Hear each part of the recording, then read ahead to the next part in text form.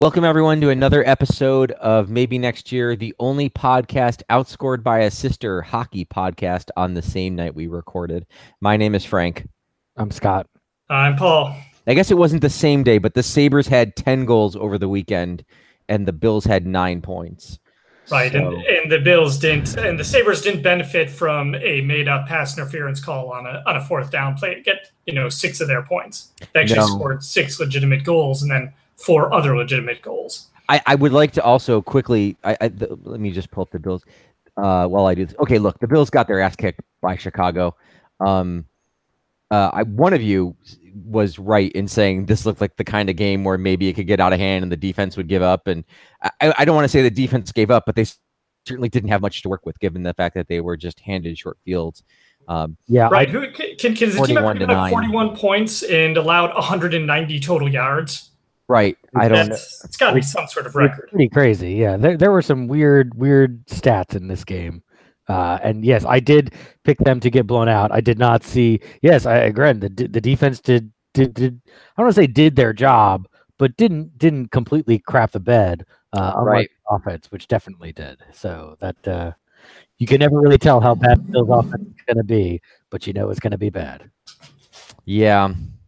It's maybe even historically bad, as we'll get to with some of the things we're going to do. But just to dig into this game here, the Bills lose 41-9. Another wacky score. But not a scoregami this time. No, not a scoregami, but still, probably not many games ending 41-9. I'm risking Zuling by looking this up right now. The Bills there have been 7 games in the entirety of NFL history. So pretty low here on the totem, as we say. The Bills score their first touchdown in more than 3 weeks. I had figured it out. It had been something along the lines of 16. The Bills had been outscored in the second quarter 28-0, and at that point you would have had to go back 3 or 4 games to total 28 points that the Bills had scored. So that's how futile the Bills have yet to record their 100th point. Mitch Trubisky, 12 of 20 for 135 yards, a touchdown and an interception.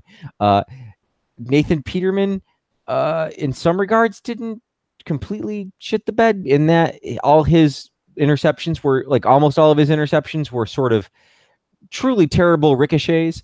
That said, 31 completions out of 49 attempts for 188 yards. Nobody has had less yards on 31 completions in the history of the NFL. So let that one sink in. Shady McCoy, was it 10 carries, 10 yards? I'm trying to find it. 10 carries, 10 yards. Leading rusher Nathan Peterman, thanks to a 30-some-odd yard scamper on an untimed play to end the half when there should have been a Hail Mary. Perhaps the Trent Edwards jumping over the pile and pushing the ball for. Remember that play in Miami? He's throwing the ball over, trying to get the first down and thinking it's a touchdown play. To me, that's the Nathan Peterman trying to run in the Hail Mary touchdown. I think we've peaked our Bills moment for the year. But I don't want to rob everyone else of their chance to explain what they saw. Usually I start with Scott, so let's start with Paul this week. Paul, what did you make of this game, if you could call it that? You can feel free to rob me as much as you want on discussing this alleged football game. And it's so fun. I mentioned last week that the bar for Peterman has gone so low that we look at a performance where it's 3 interceptions, but really only partially or partially or at least fully not his fault. And then, like you said, the yards per attempt, the yards per completion even, so ridiculously low for him. And I commented during the game that I wasn't trying to absolve him from blame, noting that the first 2 interceptions weren't really on him. But that bar is so low, he didn't really, it was really an extremely underwhelming performance on a quarterback, and yet it's the best game we've seen him play. That's legitimately what the balance is. He's never played better as a Buffalo Bill, and he played one of the most underwhelming football games I have ever seen. The offensive line, I'm sure we'll get to talking about that later. It seems like they're starting the next era of that. They gave Wyatt Teller some significant snaps. They gave Jeremiah Searle some significant snaps. Overall, I mean, it was painful to watch. It was the point where I posted on Twitter once the fourth quarter started. I said, I'm not paid for this. I'm just going to take a walk with my wife, who's flown to Rwanda right now. So I would have rather done that. So bad, his wife has gone to Rwanda. Right. She wasn't planning to, but she's like, where can I go that's really far away from where the Buffalo Bills will ever play or even be broadcast? Right. So unless you can find a Bills bar in Rwanda, in which case she'll probably actually a lot of Bills fans in Rwanda who are really excited that they, the world champ, 4-time world champ Buffalo Bills. I had thought about making that joke and I wasn't sure. My favorite is, since we're on the topic, was the Unbreakable Kimmy Schmidt show. I know I posted it when they did it, but one of the characters had a shirt that was supposedly from Africa, one of the Bills championship shirts, except it said 4-time Bills champion, which was great because that shirt would have never been made, even if right. It would have been 1990 champion, 1991 champion. There would not be one shirt because right. There could have been a 94 shirt that said finally, right. But they were like 4-time Super Bowl champion Buffalo Bills was kind of perfect. Anyway, please continue. So this was as ugly a game as I have seen them play, and not to sound like a broken record, but the frustration is, on the offensive side of the ball, there's no progress. I was really hoping is that at the end of the year would come, and we're not there yet, and we'd say, all right, they're set on really 4 of these 5 spots on the offensive side of the ball. They pick up 3 to 4 more through in the offseason through trade or draft or free agency, and then have a couple holes on the offense still. Legitimately right now, do they have anyone on offense who you're comfortable with next year? Dawkins seems to have taken a step back. McCoy seems to be winding down. We've talked about the receivers. I mean, Zay Jones isn't a total loss. That's probably the most positive thing I can say about anyone on the offense. He's not very good right now either. It's to the point where, unless Josh Allen comes back, and I pray he plays this week, he's trending okay, like it might happen. Yeah, upgraded to limited. So that's limited, yes. Yeah. It's a start. So, unless he plays, these games are just going to be increasingly difficult to watch because I feel like I'm analyzing nothing. I'll watch the offensive line for a few plays and just they're not very good. I'll try and watch receivers and be like, oh yeah, they're not very good either. I watch a quarterback and then have to cover my eyes. And mind you, I will see horror movies at the theater by myself, but I have to cover my eyes sometimes. Like when Peterman drops back, I'm just gripping for an interception. So it was just a really tough game to watch. Special teams crapped the bed a couple times again. They had a bad punt return allowed. They had some other bad moments in the game. The defense, for allowing, for 41 points given up in the game, 2 of those happened. They weren't on the field. There were a bunch of short fields. The defense did, fine, truthfully. They allowed a big 3rd down at one point early in the game, but that shouldn't be a killer. But with the Bills, it's a killer. So I really hope Allen comes back, and we hope we have something different to talk about next week. Scott. So, obviously all points Paul made are completely fair. As I was watching the game after I find out what happened, and I heard about the yards per attempt, on some level, it's kind of fascinating because the theory behind running, like the way that they built that offense for that game on Sunday, was a very kind of short, kind of West Coast offense, like high percentage pass, 5-yard out, 5-yard slant, 5-yard in, 5-yard hook, like just get it out of his hands. They can hit the first guy on the first read and have that be it. And then to have Peterman like not be able to execute that either, like, because that's the thing. That offense is not designed to have you make, 60% of your passes for 189 yards. Like, yeah, there's going to be some short passes, but you should be able to get some of those medium long ones or hit guys in stride so that they're able to keep running with the ball. Or, and the one thing that you can't do is, because you're throwing nothing but high percentage of those, you can't throw the guys who have guys covered all over them. And that's the problem is, I mean, you want to say that the picks aren't entirely on Peterman, and I would say that they are not entirely on Peterman, but he was throwing to guys who were covered. And yet, occasionally an NFL receiver is expected to win those battles, but when it's within 5 yards of the line of scrimmage, it's kind of asking a lot. There's a lot of traffic there. There's a lot of guys. If the ball goes up in the air, it's much more likely to get caught. If you've got Josh Allen in there and you're throwing those big 40, 50-yard hook, deep, go routes and posts and stuff, then it doesn't matter as much, because if you throw an interception at 40 yards down the field, it's not as damaging, because at that point it's just a long punt, and at least you're stressing the defense. Right. There's no difference in them playing the run and the pass at this point if you're the defense, because everything's going to be within 10 yards line of scrimmage with Peterman. So again, it's, whatever. It's, criticizing Peterman. The only other thing that I was thinking when I was watching the game was it's kind of like a guy who's first played Madden, like for the very first time, and the protection on some occasions was actually fairly decent. And it would be like if you're on rookie mode in Madden, when like the line isn't actually trying to get you that hard, like you have time to throw, but you're still just kind of like, oh, I don't know where to throw it. I don't know where to throw it. I don't know where to throw it. And then you run, and then you throw it to somebody and they're covered, or you miss. That's what it's like. It's like a guy who's not even good enough to play Madden on the rookie setting. That's what. Yeah, pretty much everyone can play on rookie setting. I mean, I don't get much further than rookie setting usually, but it's just it was very disappointing. And the defense, yeah, I mean they played okay. Obviously they didn't have a chance to play well on some level, so you can say that's one way to caveat their performance. I would also say that they also didn't like put their foot in the ground and say you shall not pass either. Like they didn't actually like turn the heat up and really like get to stop the running game or stop the passing game. Trubisky obviously is not like a great quarterback. He didn't show it on Sunday, but at the same time, they still put up 40-something points, and yeah, 2 of it was on the touchdowns by Peterman for the Bears. But at the same time, the defense still did not stop them from scoring the other 30-something points, whatever it was, 28 points. So yeah, the team's not good. This we knew, but next week we got the Jets, and sounds like Darnold's hurt, so we get to towards McCown again. Yeah, right, but McCown.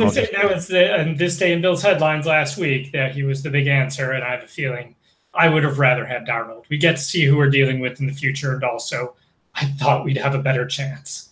Yeah, I was hoping to have another Mark Sanchez to play, but what can I say? And just to follow up on Scott, like certainly by saying that like the interceptions weren't entirely on Peterman, I was not really trying to.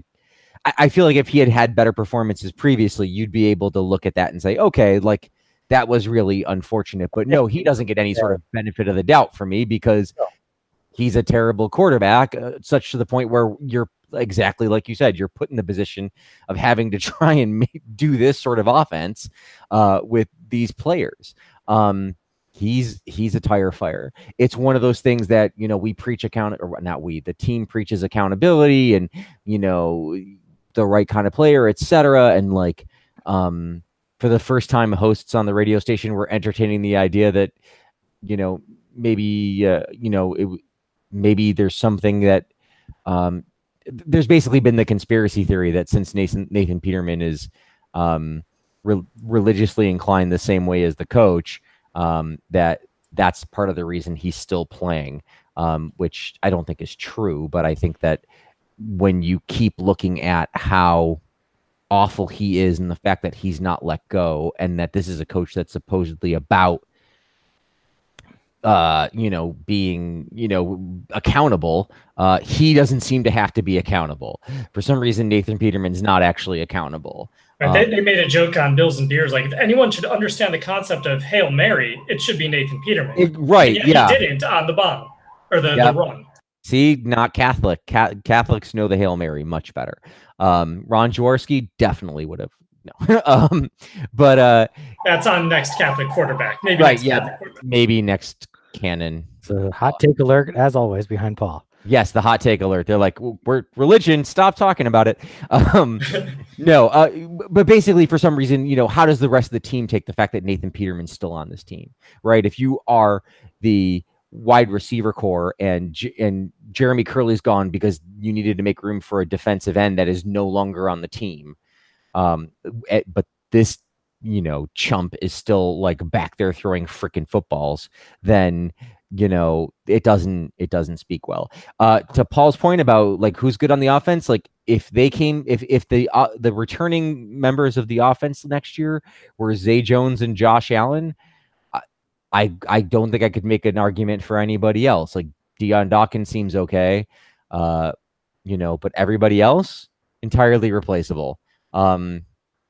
Which is a dangerous place to be because, you spent some draft capital on getting Josh Allen, and even though you're getting a good pick, soon, probably next year, like you can't fix it all through the draft, even if you trade down and get a bunch of picks, which is probably what, preliminarily they should be doing.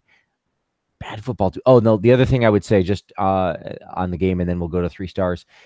With regards to the defense, I agree, Scott, that they didn't stop, they didn't put their foot down. They're not a shutdown defense, but I don't know that defense exists anymore, really, because the game is so different. The game is so offensively minded. Buffalo notwithstanding, the rest of the league is playing offense at a different level, and it's meant to be played that way. And so now I think you look at the Bills and you say, okay, they don't have a shutdown defense, but nobody does. They seem to have a defense, though, that like when the game is close and they're involved, they'll keep you in it. And I think that's the kind of defense you're looking for now, a defense that will make big plays and be opportunistic. So I'm not as worried about that. I just think it's further evidence of the unrealistic nature of, 3 yards in a cloud of dust. So, we will see. The point now is, as Paul says, hopefully Josh Allen will play and we'll have something to watch.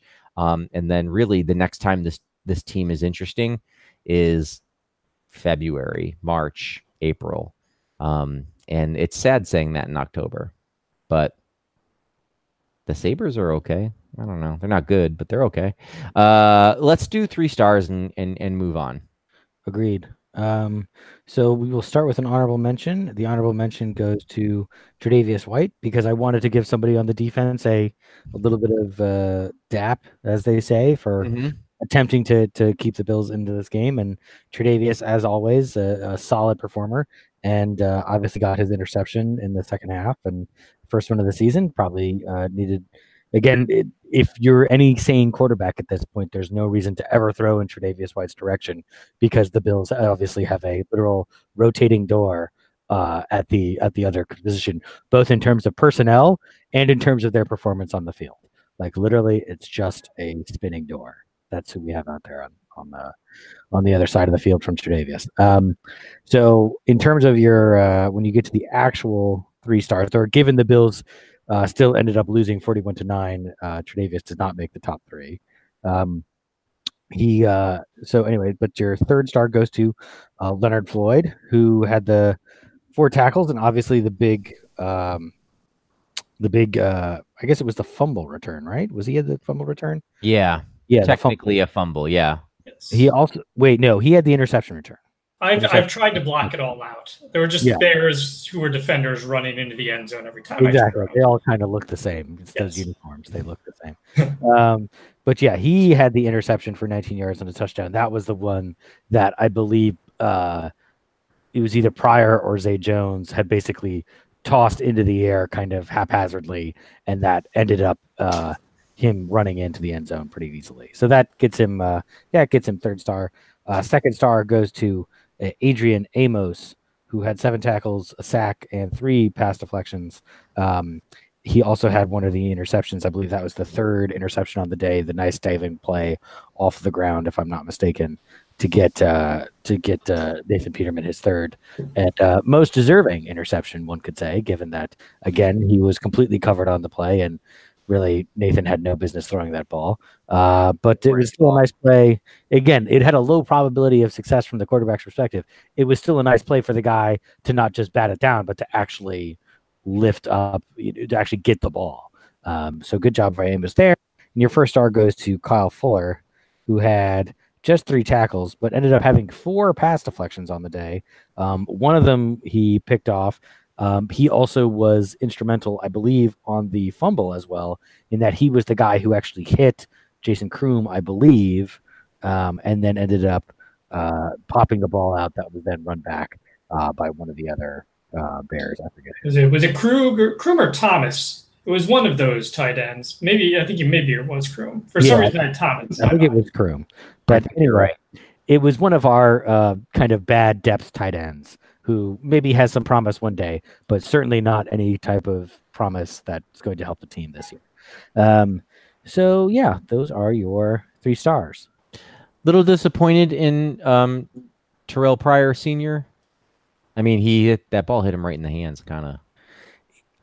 You would think that he would be better, but honestly, I would assume that being signed with less than a week is going to affect your chemistry. It's going to affect your chemistry. You would think it wouldn't affect his hands, but at the same time, I assume the chemistry does in fact affect your hands at some point. Right. He said they asked him about that in the post game. He said, "Well, the problem is when you first join a team, you're thinking all the time. Where do I have to be? I've got to get in. You're not doing anything instinctively. So all of a sudden he's like, okay, I've established my position. Oh, ball. The ball's right on, and then bam, he knocks it up in the air." He said he wasn't deflecting accountability. He made it very clear it was his fault. He's got to catch the ball. But he said that's the toughest part is, you're thinking about every single thing you're doing. You're not just not just out on the field acting and reacting. I think the other thing is that when you talk about team chemistry, essentially Nathan Peterman is a noble gas, thus making it really hard to combine with him. It's true. That's true. His atomic weight and neutrality makes it very difficult for him to exist, to combine with any other chemical elements. Precisely. He is the argon of quarterbacks. Also, people were very upset that there wasn't a roughing the passer call. I think it's arguable that he's not roughing the quarterback. It's arguable that he wasn't really playing at quarterback. So, right, it just would have to be called unnecessary roughness if you hit Nathan Peterman at any point, because you can't call it roughing the quarterback. There was a Krypton joke. I feel there's definitely a Krypton joke we could have made. Yes, you're right. Given our nerdy nature, we probably should have gone with a Krypton joke. Yeah. Unnecessary roughness, of course, but then again, what is necessary about Nathan Peterman, if we're being honest? Oh man, harsh. His running back rating would be higher than his quarterback rating at this point. He threw 3 interceptions, and his career interception percentage went down. That is not a stat I am making up. There you go. He is just kind of a walking meme at this point. He is the old. Thank you for 3 stars. Thank you for holding your nose and coming up with 3 stars for us. Trey White is the second overall cornerback per PFF behind Sherman and just ahead of Stephon Gilmore. So hey, there's the honorable mention, coming into play at least. So there's the 1+ and the 3 stars.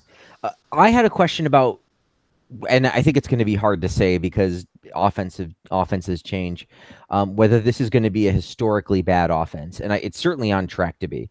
I if not the worst offense ever, then people will hold their nose and point at this one for a while. I want to know, first of all, is this the worst Bills team we've all watched together in the last 12 years? And second of all, is it the worst Bills team in history / amongst the Bills teams we've watched? And since before the podcast. There was 2 one-win Bills teams, one in 1968 and one in 1971 that I don't know very much about. The 2-win teams were 1976 and then, of course, 84 and 85 when Jim Kelly had been drafted but wasn't playing for them. And then you end up getting Bruce Smith out of that. Paul, you are more of the Bills historian. What is your take on where this team / offense ranks in the I'll just say anals instead of annals. Yeah, no, because it's it's pretty shitty. So. Right, no, it's butt. This offense is butt. Definitely butt. So yeah, on the offensive side, it is easily the worst I have ever watched. I look at some of the bad ones. I remember the 2001 team, which also had a terrible record. I think they were 3-13. They finished with 3 wins, yeah. Yeah, that was the Greg Williams team. They had Alex Van Pelt doing most of the quarterbacking because Rob Johnson was hurt all of the time. Eric Moulds called the offense, I remember the time, running to get covered, which is what the receivers were doing. Right. Ruben Brown, I'd heard him on a radio show one day, and he said the most frustrating thing, when I think they were playing the 49ers in the finale or something, and he said the most frustrating thing is he would hear, after they lined up, he would hear the 49ers defensive players calling out the play. They could tell by how the offense was lined up exactly what play was going to be run and based on the situation. That was previously the worst offensive team I had ever seen of the Bills. This one is worse than that. That team at least had Eric Moulds. It had, it was not very strong in the running game, but it had a good offensive line. You had Ruben Brown on the offensive line. You had John Fina, granted at the end of his career, but still, a decent player. They could score some points. I would have to, look at their Pro Football Reference page, and I don't want to zool. I've got it right now in front of me, actually. Yeah, 265 points. It looks like they scored. Yes, they did.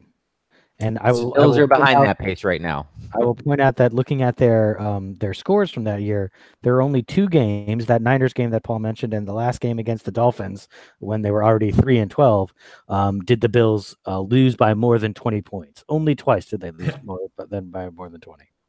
Yeah, they've lost twice in 2 weeks by that. So, and they had 2 games where they actually scored 30 plus, and I see they lost both those games. That's hard to do. But they were overall, don't let some high scores fool you. They were still a terrible offense. And if you don't, believe me, I believe their leading rusher was Travis Henry at 729 yards at 3.4 yards an attempt. So they couldn't do much there on the receiving ends. After Moulds, and you had Peerless, who was decent at that point, but hadn't yet emerged. You had Reimers-Moss. So again, much better than this offense that we've seen, but still unable to really throw much together. As far as worst team, that's so tough for me. I started watching really around 87, right after the 2-14 years and in Kelly's second season. And you look at the 2001 team, we have to look at the Chan Gailey team that started 0-8. This team, I think, is worse than that Gailey team, which falls into I think so too. The realm of us. That team ended up winning 4 games. This team may very well end up winning more, but that team didn't. I don't remember the game blown out much. They had a fluky loss in Kansas City where they missed against an undefeated Kansas City team where they tried a field goal in OT and it hit the upright.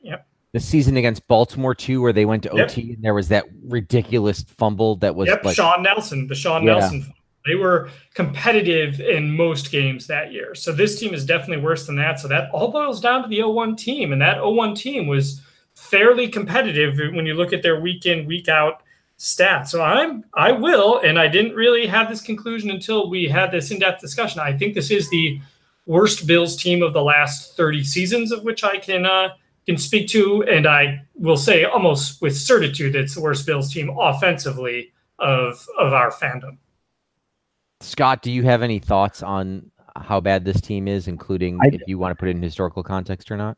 I have limited. I also looked at that 2001 team to get a sense, and yeah, that was a bad team, but this team is definitely worse. I mean, I think getting back to one of the points that Frank brought up in his analysis of the game that was interesting was in talking kind of links, is that when you have a team this bad that has so little talent, especially on offense, I mean, just in general, but obviously the offense is where that's the worst kind of talent deficit right now. It's hard to actually put together that much talent on the field in one season, to add that much more talent in one season, because you just have so many holes to fill, and you're not going to fill them all with surefire stars. You can't, even if they go out and spend $90 million worth of salary cap money last year, and they go, they've obviously still got their draft picks, the odds that all of those free agents and rookies are all going to hit, and that they're all going to use them on offense, which obviously I think, which we have very big concerns about, giving McDermott's kind of endless quest for an 8-man, Pro Bowl defensive line, and, whoever we can get at O-line we can worry about that later. I think it's going to be very difficult for this team to get out of the basement quickly. I mean, obviously next year we need to see progress. It's getting concerning about how much progress we can even expect, because at most I don't want to get too far ahead of us, Charles, but unless Allen turns into the second coming of, Peyton Manning or something, it's going to be tough for this team to get beyond 500 next year. And that would be great, but we look pretty far away from that now. Yeah, it's pretty telling that, last year was a rebuilding year that got lucky, because I think that, the dearth of talent has really built up here. And you're absolutely right. I mean, it's almost like a worst case scenario that like they could, think about like they end up, with like the 5th or 6th pick in the draft and they take a running back, and you're like, holy God, like, have you learned nothing? Right. Like, and it's not that you wouldn't need a running back, but it's like, you need so much more than a running back. Yeah. They need everything. And so, the Cubs, they really missed on, offensive talent identification. And I want to give Bean more of a pass than McDermott. Hold on. Excuse me. Sorry, my sneeze button didn't work. Sounded fine to me. Oh, good. Very good. I wanted to give Bean a pass because he wasn't really in charge of the draft going in the year before, but he's also in charge of having traded away the talent and getting rid of, certainly you can't count on Eric Wood and Richie Incognito, which I think maybe those two guys are the difference in 1 or 2 wins this year, honestly. And I don't like to say that about linemen, but like really, if it, there's a chance that the ball control is better in a couple of these closer games, like the 2 close games they've had. But he brings in Chris Ivory and Pat DeMarco. He brings in Jordan Matthews, who doesn't work, and Kelvin Benjamin, who doesn't work. He drafts Zay Jones, right? No, he doesn't draft Zay Jones. Well, Zay again, Bean doesn't, but at the same time, McDermott was there, and Doug Whaley, for all of his faults, was not a terrible college talent evaluator. He wasn't. Yeah, you're right. A decent board, and so it's McDermott looking at that board and being like, "That's the guy I want." That's right. Where that played out. So right, absolutely. I'm just sort of trying to talk through the fact that like the misses that he's had, are not the same. It's not like he's misidentifying talent, right? Or misidentifying young talent. He's going after these guys that 1 and 2 year deals that don't make sense because they're just not. You would have hoped that Jordan Matthews or Kelvin Benjamin would have been able to do something. And I think when you sign those guys, you're like, okay, this is a reasonable pretty low risk to see if one of these guys works, and they don't. Yeah, and I think, not to interrupt, but you're right. I hadn't really thought about it, because if you take everyone that Bean has taken a flyer on offense, has anyone worked? Like all the guys you mentioned, and then Ducasse, remember, he's now finally on the bench. Yeah, Benjamin and Matthews, you mentioned the receiver position. Curley was cut. He was signed to, I think, a 2-year deal at the time. Like literally everyone they've identified on offense to just kind of help. None of them have worked. Right. No, it's been a historic, like it's that bad that like he's missed that often. And defensively, the talent's been there. Like I think the good news about that is very little of the defensive moves that he's made have been bad. Like pretty much everyone who's shown up is good. Vontae Davis is a miss. Hayden Poyer certainly worked. Hayden Poyer worked. You can say Tremaine Edmonds has been very good when he's on the field. Humber has been like, you weren't expecting a lot out of him, and you haven't gotten a lot out of him. I mean, he's not done nothing. Milano, obviously a hit. Right. So like it's probably a little above average, and certainly not worse than average on the defensive side of the ball. But to miss so poorly on one side, I mean, it's just maddening that they can't get anything there, especially when it's just beyond doubt that like that's the more important side of the game, and it has been for a little while. And they can't even run properly. Like the whole, we'll just freaking, if I got to hear blue collar football one more time, they can't even do that right. So What are we going to do? Yeah, and and the thing is too on defense, we're kind of all happy with that, but how long will we be happy with that? Because one, they're missing a number 2 cornerback, which we'll talk about more, and that's a very important position on defense. And as positive I am about the defense, you have a very good chance of losing the hearts of your defense in the offseason with Kyle Williams and Lorenzo Alexander. Like, they're both on 1-year deals and could be done. So your defense could be missing some very key players going to next season too, which takes away from what you are going to try and build offensively. Fart noise. All right. Let's go to some of the, I guess, roster moves. I mean, Philip Gaines is gone. They promoted the guy from the practice squad, which is so awesome. I was going to make fun of you for not knowing his name. Then I was, I don't know his name either. Right. I think it's Levi something, right? I thought it began with an L. He got promoted, but I think Levi Wallace sounds familiar. Maybe that's what it is. I think Ryan Lewis is going to be the one who's actually going to be playing second cornerback. Right. And then if he fails, then they'll bring in Macklemore. Right. That joke was hilarious in 2014. You're killing it. Yeah. 2004 is so happy with you right now. I don't know. I mean, I feel like we've talked enough about personnel. I just felt like it was important. No, I have some thoughts on that. Good. Please. Yes. Then. So, yeah. And this gets back to hashtag content. This gets back to Frank's point earlier about accountability, because again, Frank, I wanted to break in as Frank was going through the list of people who must be looking at Peterman go out there. And right. 3 interceptions. And then Philip Gaines, who admittedly has not played great this season. Certainly not, obviously was not really intended to be a starting cornerback on this team, but obviously has been put into bad situations, maybe a little in over his head. Sure. But goodness knows we don't have anyone better to put out there. And secondly, right. Pass interference call or 2 is not great. And obviously those were bad, but it's not like it's losing us the game. Right. Whereas very clearly Nathan Peterman has lost us multiple games.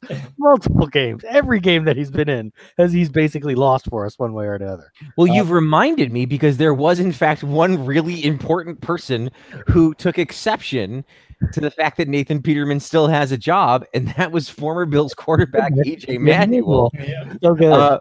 Pulling the classic sports thing, which is now deleting an Instagram post that when you take someone to task. At least he didn't say he was hacked. But he basically said, there's no way I would have survived if I had done like this. He goes, I've never done anything like that, and I still don't have a job. And this basically was like, this fool still has a job. Yeah. And far be it from me to say that, but like EJ Manuel, definitely an upgrade over Nathan Peterman. So, he's available, folks. So no, and that's the thing that really gets me about this McDermott kind of process thing. Again, and conspiracy theory or not, he clearly has something for Peterman. It's very clear. I don't think anyone can doubt that, whether it's religious or character or grit or the type of team he wants to build, whatever it is, it's clearly there. And again, that Gaines can have essentially, we don't know what happened. We don't know if McDermott went in and reamed him out and Gaines got in his face back, and then McDermott said, "You're out on your ass," or something like some other thing other than just what happened on the field on Sunday. Right. But but to the rest of the team, I have no idea who can go in and say, we have accountability on this team, and that's why Philip Gaines is gone.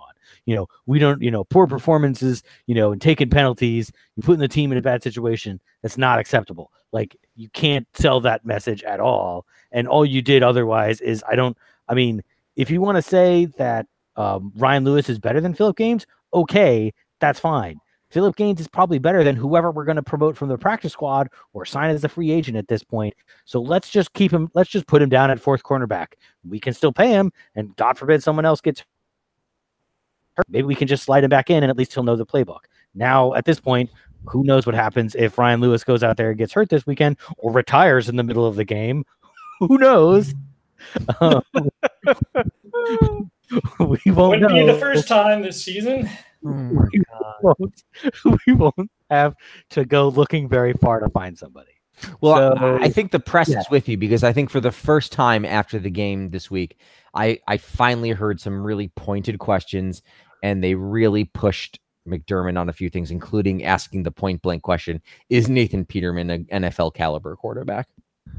To which he said yes, but like they were at least finally putting it in those terms. Oh yeah, they asked him. Do you have enough talent to win on this team? Right. And they finally asked that question that I've been asking for weeks. Like if you're preparing hard enough, then I'd say you side Jared Lorenzen. I mean, you get some quarterback depth and offensive line depth. That's the way to do it. Remember Jared Lorenzen, the quarterback who weighed like 5 pounds? Yeah, absolutely. Nick Mullins would be available. It's like to bring back another Ghostbuster reference. Yeah, all we need is it needs brakes, shocks, struts, engine, muffler, tires, hubcaps, axle, transmission, and drivetrain. Other than that, it's a keeper. Do you want to talk about the fact that LeSean McCoy is not talking to the media anymore, or do we not want to talk about that? I think it's interesting. The most interesting aspect to me is McDermott was asked straight out by a reporter something along the lines of, was McCoy upset about not being traded, or did express that he was upset about not being traded, rather than just kind of brush it off and say, no, we're, happy to be here. He's frustrated with his performance. He said something along the lines of, we keep all conversations between, on the team. So it makes me wonder if he's just really not just frustrated with his own performance, but his life in general right now. Exactly. It's he's also got a lot going on. I think it's fair to talk about LeSean McCoy's performance this year, and just in general. I would say that I don't know that he's lost a step. I do know that this team does not play to his strengths anymore. No, and it also would give no veteran a reason to go out there and try hard and risk his body. So I don't want to say it's definitely lack of effort, but I would certainly buy that it wouldn't be. I would believe if you told me that he wasn't trying as hard, because I'm not sure I would be trying as hard either. And obviously, Frank makes a very good point. He obviously has some other things going on too. So he looks good when he does get in open space, but they just can't seem to get him in open space very often. To your point, he's done well as a receiver when he tends to be in open space. Right, and that's both a detriment to the passing game, the fact that he's catching as many balls as he is, but also the only way they're getting him the football. So it's a bit of a catch-22. But definitely he's looking more like CJ Spiller every week with his side to side trying to break it. He's a guy who definitely I wouldn't think he's not trying. I mean, I take your point, Scott, but he seems like a guy who has had personal goals that he wants to attain, and I wouldn't be surprised if he wanted to have been traded, because he would have thought, I can make those goals happen elsewhere. And since the trade deadline, he just hasn't felt like talking to anybody. I suppose if you don't have anything nice to say, why would he? Then best not to say anything at all. We did not do our third quarter of the season preview like we were supposed to last time. We also never said the season was over and that it's maybe next year. Should we do that? I think we got to get to 9 losses. Yeah, because let's not underrate how terribly mediocre the AFC is. That was another, I was looking at the standings, and realistically, they're not out of it. You're depending on the Bengals or the Chargers kind of hanging. Everyone's pretty crappy. As long as a completely different team suits up for the Bills for the rest of the season, they're not out. As long as they beat Minnesota, they've won a couple games. So I still stand by my 5-11 prediction at this point. I think they can get there. Well, they got the Jets twice and Miami twice, and a terrible Jaguars team and an inconsistent Lions team. So, and of course, the Patriots is a loss, but still. Right. So they've only got to get 3 out of that. Right.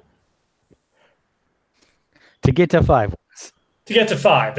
I just want them to get to that goal that I set by randomly. Arbitrarily set for them, yes. Okay. Well, let's just... Okay, then fine. At Jets, hosting Jaguars, at Miami. I mean, I'm going to say 1-2. I think that they'll probably end up beating one of those teams, either the Jets or Miami. I think the Jags will take some frustration out on them. I think that it'll be like... not Indy, it'll be like Houston or something, where they can't really score, so it doesn't matter that they can sort of stop the other team. I was gonna say 2-1. I'm gonna be the optimist in the group. I'm guessing unless Scott goes 3-0, which I don't foresee. These are as bad as an offense as this is. Remember, this team almost beat Houston. They hung close against the Patriots, and those are better teams than any of the teams that are coming up. And I think they could very well luck into 2 wins. And of course, if they go 0-3, I'm not gonna be remotely surprised. Yeah, it's tough not knowing completely what's going on with some of the other teams. Seems like it would be tough to beat the Dolphins, which seems like a weird thing to say. Yeah. But I guess the Brock Osweiler show has turned that team around, or not, sort of. I mean, or Tannehill might be back by then, so maybe we'll have a chance. I don't know. But anyway, so yeah, it seems like you get 1 out of 2 maybe against the... I think you get maybe 1 win here. I certainly wouldn't be surprised if they got none. Yeah, I think the Jets game is their best bet because the Jets are truly bad as well, but they're just not as bad as Buffalo, and they're gonna, their backup quarterback isn't concussed, I guess is the only way to really put it. So, and not Nathan Peterman. So you would think that they would have a better chance, but I mean, Peterman is the third stringer at this point, so that at least we've gotten that far. It's just that both the 2 guys ahead of him are in fact injured. So I think you'd have to think Matt Barkley would be the first one to go if everybody was healthy, but also, I don't know. I think we could do with 2 quarterbacks. I don't know.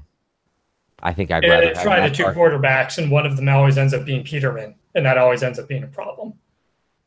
And Pryor can be whatchamacallit. Can be emergency. Yeah, he can be a Joe Webb guy. Yeah. Okay. So I don't think there was any Facebook questions or comments that we really got. Was there? I forgot to post. I didn't post either. And I didn't post on Twitter because you know what? What were we going to go into? Really? Right. I mean, I think we're all equally frustrated and exhausted. And maybe next week our question will be like, if they lose to the Jets, our next question can be something like, what are you doing instead of watching Bills games? Or I can share my recipe for homemade Bailey's Irish cream, which, as it turns out, is delicious. It is, man, and it's getting to be Bailey's Irish cream season soon. It is, and I just learned how to make it, Paul. And it is. Oh. I have a vegan version, which would appeal to you. That is, it's actually too good. I had to stop making it because I was just pounding chocolate milk whiskey all day.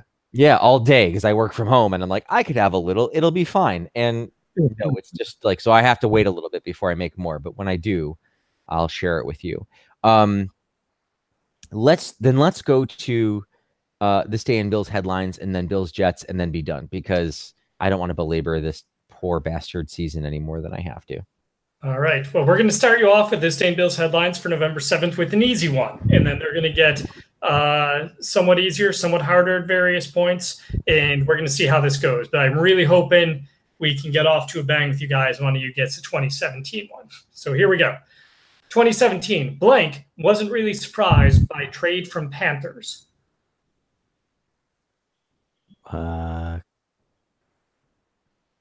Kelvin Benjamin.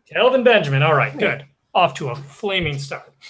All right, now this one we'll see. We're going to go way back to 2 years ago now.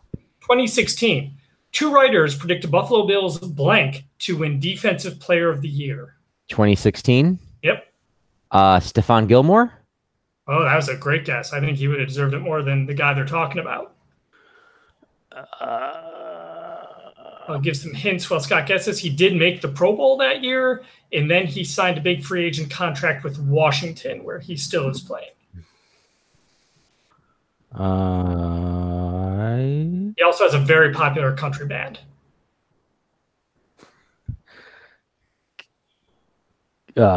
Crosby, Stills, Nash and Young. Zach Brown. Zach Brown. Oh, the Zach Brown band. Yeah. Of course. Good point. All right. A forgettable man who forgot, a Pro Bowler that people forgot about. Mm-hmm. That is the case. All right. 2012. We're going to go back 6 years. Bills place cornerback blank on IR and promote wide receiver blank. You can name either. I will note that this cornerback would never play again for the Bills, or ever. and that the wide receiver himself would have an injury-prone career after making his roster debut.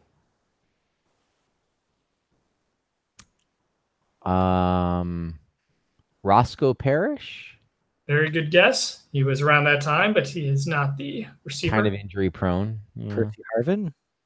Nope. Oh, another good guess, but this is a little before Percy in 2012. So a cornerback and then a wide receiver. You can name either. Yep. How about one of like how about like David Nelson? Or was he the tight end? No, he's a wide receiver, not the guy here. Okay. This is the guy that everyone talked up like, oh, he's going to be great. And then he did fairly well on special teams, but I think he caught 3 passes in his career. Oh, that guy. Yeah. The cornerback you should know. He did some historic things with Buffalo. Okay. Played for like 10 years for the team, I think. This is Antoine Winfield's long gone, as is Clement. One of the only players in NFL history to return an interception and a kickoff for a touchdown in the same game. It's like him and Deion Sanders. Drayton Florence?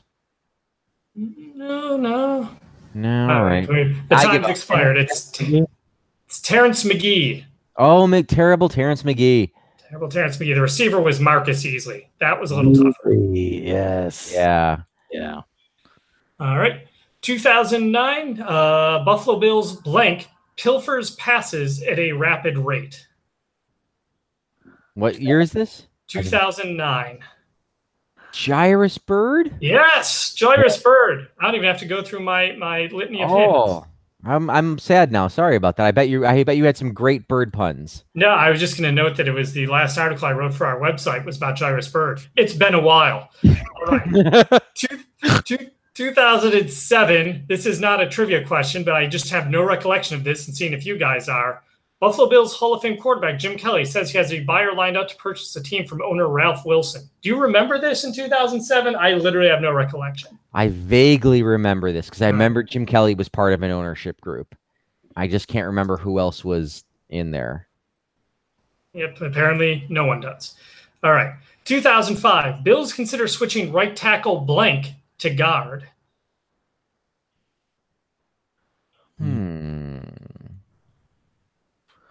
2008? 2005. 2005. Derek Dockery. I think that was slightly before Dockery. Oh, it was Mike Williams. Mike Williams, yes. They did switch him in there. He played 3 games there. He got cut, and then he didn't play again until 2009 with Washington. I don't remember much about the Bills during my law school years, if I'm fully honest. It's all right. We've only got really one more question, I think, from the law school years. Okay. 2004, no question, but there's a game, and the Bills beat a 6-2 Jets team when they were 3-5. So yay, and Lee Evans had a good game. Yeah. All right, 2003. This is more. We're going into some arrests now, so this is going to be fun. Bills draftee blank arrested after accident. Witnesses said this Fresno State wide receiver had been driving, and his cousin said he was intoxicated and fled on foot because he was afraid of being caught. Police said. He was involved in a 3-car accident. 3 people were transported to area hospitals with injury after he rear-ended one of the vehicles. So after they cut him, he ended up in the Canadian League for a while, but he never actually – I think he was on the Bills practice squad. Even though they cut him, they brought him back. Wide receiver, you said? Wide receiver. Didn't play much. Fresno State, 2003. So he would have been a 2003 graduate of Fresno State. His son just committed to there, I read when researching this. I don't know. He has a British first name, and it's not Nigel. Wembley Jefferson Longfellow the Fourth. Yes. Reginald Thornburn McDougall. No, that's Scottish. Damn it. Right. It's Rodney Wright. Rodney Wright. I didn't even. Never forgotten that. Nope. All right. Nope. He's next to be pretty. The question was, did the Bills ever have a player named Rodney Wright? And there's a good chance I would have said no. You know, my screening process is if I read the name and I've never heard of it, I don't even bother. I'm not going to ask them, especially not during the early 20s. Fools. This will be tougher as well. This guy has an awesome name, though, so I couldn't pass this one up. 2002, Bills defensive end blank sacks out on QEW. Now, by this, they mean what this player did when he came in from Canada every day is he stretched out in the homemade bed he constructed in the middle of a limousine, and he slept the entire 2-hour ride to the stadium, walking only to pass through customs. Not Tim Horton. His first name rhymes with BD. PD. Fast Freddy Jonathan Williams. His last name rhymes with Mahanatu. I'm guessing we've never heard of Chidi Hanatu. So maybe, Chidi Hanatu. Yeah, Chidi Hanatu. Isn't he on? Oh, that's a different Chidi on The Good Place. Never mind. Anagonia. Right. Yeah, exactly. Anagonia. Close, yeah. What country am I from again? I just told you. Anyway. Don't worry. Our grand finale question, which is not this one, it's the one after it. We're going to have a lot of Canada on it. So here we go. All right. But the penultimate question, Bills lineman blank faces drunk driving charge. He was arrested on charges of driving while intoxicated. According to East Aurora police, he was accused of driving to the left of the center line, failing to stop when police tried to pull him over, and driving with a suspended license. His blood alcohol limit was 0.14. Let's see. If I were to give you a hint about his name, he goes well with Hammer. Armin Zolan, the Nazi from Captain America comics. N.C. Escher, famous design. Oh, he did the optical illusion stuff. Yeah, right? Yeah. That's right. Yeah, it was. I was thinking of Jamie Nails, Hammer and Nails. Okay. All right, so here we go. Grand finale question. This is game day 2010. We're going back 8 years. We watched this one at Frank's then place in Crystal City, Virginia. This is a game where sorry about the timeliness of this, but the Bears beat the Bills 22-19. Now, what's interesting is both teams did the same amount of scoring. Each scored 3 touchdowns in this game. But Bills kicker Ryan Lindell missed an extra point attempt for the first time in his career. He had made 321 to start his career, the 4th longest in NFL history. And it was the only one he would ever miss in his NFL career. It was blocked following a Fred Jackson touchdown, and it was blocked by blank. What Bears player? Now, here are your hints while you think about this. This Bears defensive end, he'd signed an offer sheet with the Bills in 2006 that the Bears chose to match. What's funny is also this game was in Canada where this player grew up, but he was in fact born in Nigeria, and his first name is another country entirely. And of note, he was inducted into the Order of Manitoba in 2014.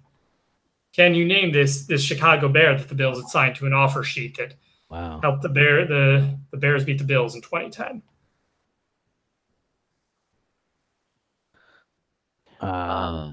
So I do know this one, but I'm going to let Frank go first. Perfect. Okay, so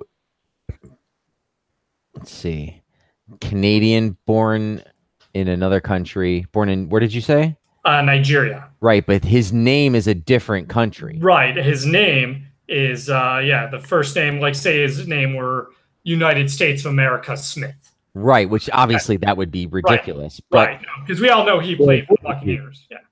Well, I mean, I think that it's pretty clear that his name, that who we're talking about, is Norway Johnson. Norway Johnson from Nigeria. Yep. Called the Nigerian Norway Nightmare. Yes. The Norwegian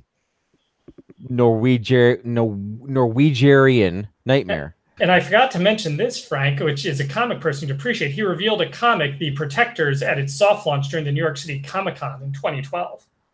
Oh boy! Called Protectors. Quite the multi-talented individual. Yes, he's also an actor. Yeah, that's why. And he also Stan Lee. Right, I got it.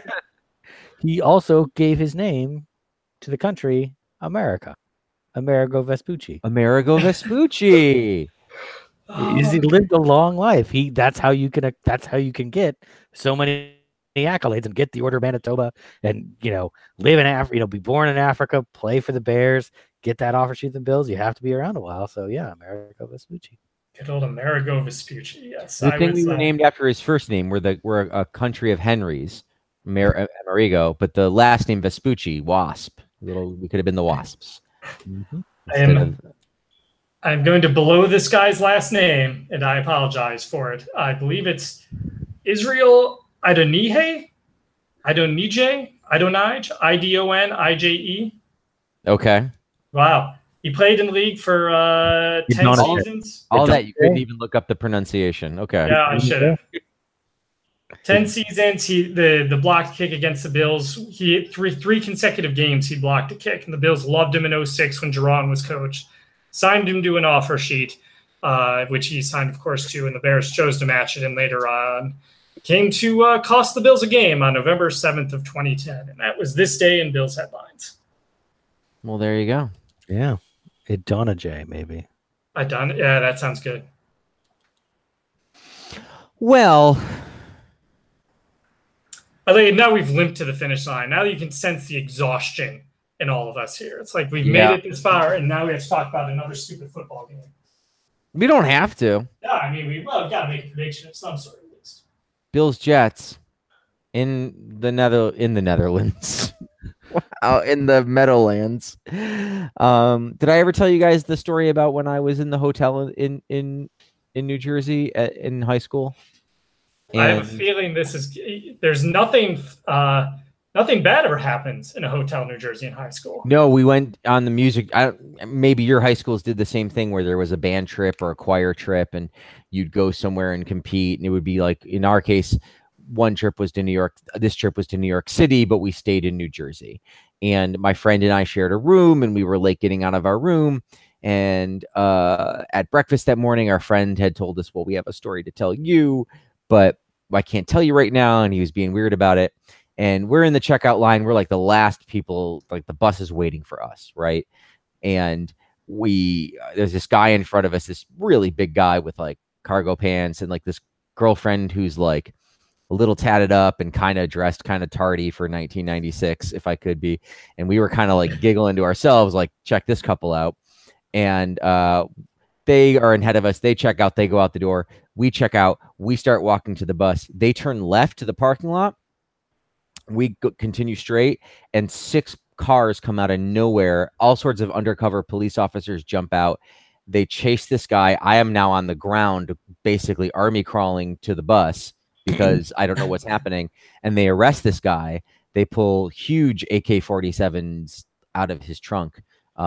He was a bank robber that had escaped prison in Georgia and had been on America's Most Wanted that week. And we were right behind him, and he was in the room next to my friend who wanted to tell the story. And it was in the days where there was those, and they still have them in some hotels, with those shared doors between the rooms. And he had thought that room next door was the bus driver's room. And they apparently literally were about to play a prank using that door to scare the bus driver. But it was in fact this guy, and police officers had come in basically before they did that and told them, you're going to spend the night in this room with your parents, and you can't tell anyone what's happening because we can't move on him with all you kids in the hotel. And so they basically almost died. I had a front row seat pissing my pants. And that was in East Rutherford, New Jersey. That's where the hotel was. And so whenever I don't want to think about a Bills Jets game, I think about that story, which is one of the craziest, coolest things that I've ever seen in my life. That is amazing, and I really wish your high school had put you up in a better place. I hope they treated you. It was a very nice hotel. Like, this guy just had a room there. Okay. He robbed that bank so he could stay at a nice hotel. That's a good point. Yeah. Yeah. No, he was. It was a decent trip, and it ended that way. And it was like that was the bus ride home. Was like everybody telling that story and getting the full details on it. And so that's a real thing that happened to me, and I love that story. And I'm glad I'm okay, because it was literally like this guy was right there, and so thankfully didn't freak out. It was the first time because I'd like to Google this man. Remember, my wife's in Rwanda, so I got nothing but time. I cannot remember this person's name, but it would have been 1995 or 1996 because that's when I graduated high school. So we could look up, probably America's Most Wanted has a database or something. And that's why, with all of that in consideration, I think the Bills are going to win this week, probably 15 to 5. I think it'll be another never heard of score. So why do you think they'll win? I was actually, even though I picked them to go 2-1, I think this is going to be the loss. I'm gonna say I think they're going to get McCown again. I think that's going to be the problem. But yeah, I've got to pick a scoregami here. So let's see what scores are available that have not happened yet. 18-5. 18-5. That's definitely in the realm of possibility. Mm-hmm. So obviously things have changed a little bit since last year for both of these teams. A bit of an understatement. I will say that the Bills are going to win another game, not this game. I think the Jets are going to be probably motivated as much as the Bills are, given they have to know just as well that they are not going to have a lot of chances to win more this season. The Jets defense is probably good enough to keep the Bills in check, and I think that they can grind out a win, and I will call it I will say 12-7 Jets. That is my score prediction. Okay. No one's picked one yet. I think I'm excited to see a 6-1 score. That is in the realm of possibility per the new rule changes. Man, you've got me on the scoregami site again, Frank. So there goes my night. Very good. Well, if you'd like to lose a night, feel free to scour our Facebook page at facebook.com/BBillsMNY or get into a Twitter discussion with Paul at BBillsMNY. You can also email us, bbillsmny@gmail.com. Search Buffalo Bills maybe next year in your podcast app or iTunes or on the Google. You can search Buffalo Bills podcast. We've been around for a while. We come up in the searches. We're happy to do this nonsense, even in a crapola season like this. Until next time, thank you very much for listening. Actually, so next week it's Jets and then it's the bye week, right? Yep. Yeah. So we'll do next week, and I think we'll probably use Thanksgiving as our bye week. But we can always discuss that without all of our listeners on. But. Yes, that's true. But there's a good chance we'll be back next week and then take Thanksgiving week off. But if we decide to switch that for some reason, I'll drop a note to everybody. So until the next time we speak to you, thank you so much for listening. My name is Frank. I'm Scott. I'm Paul. Good night, everyone.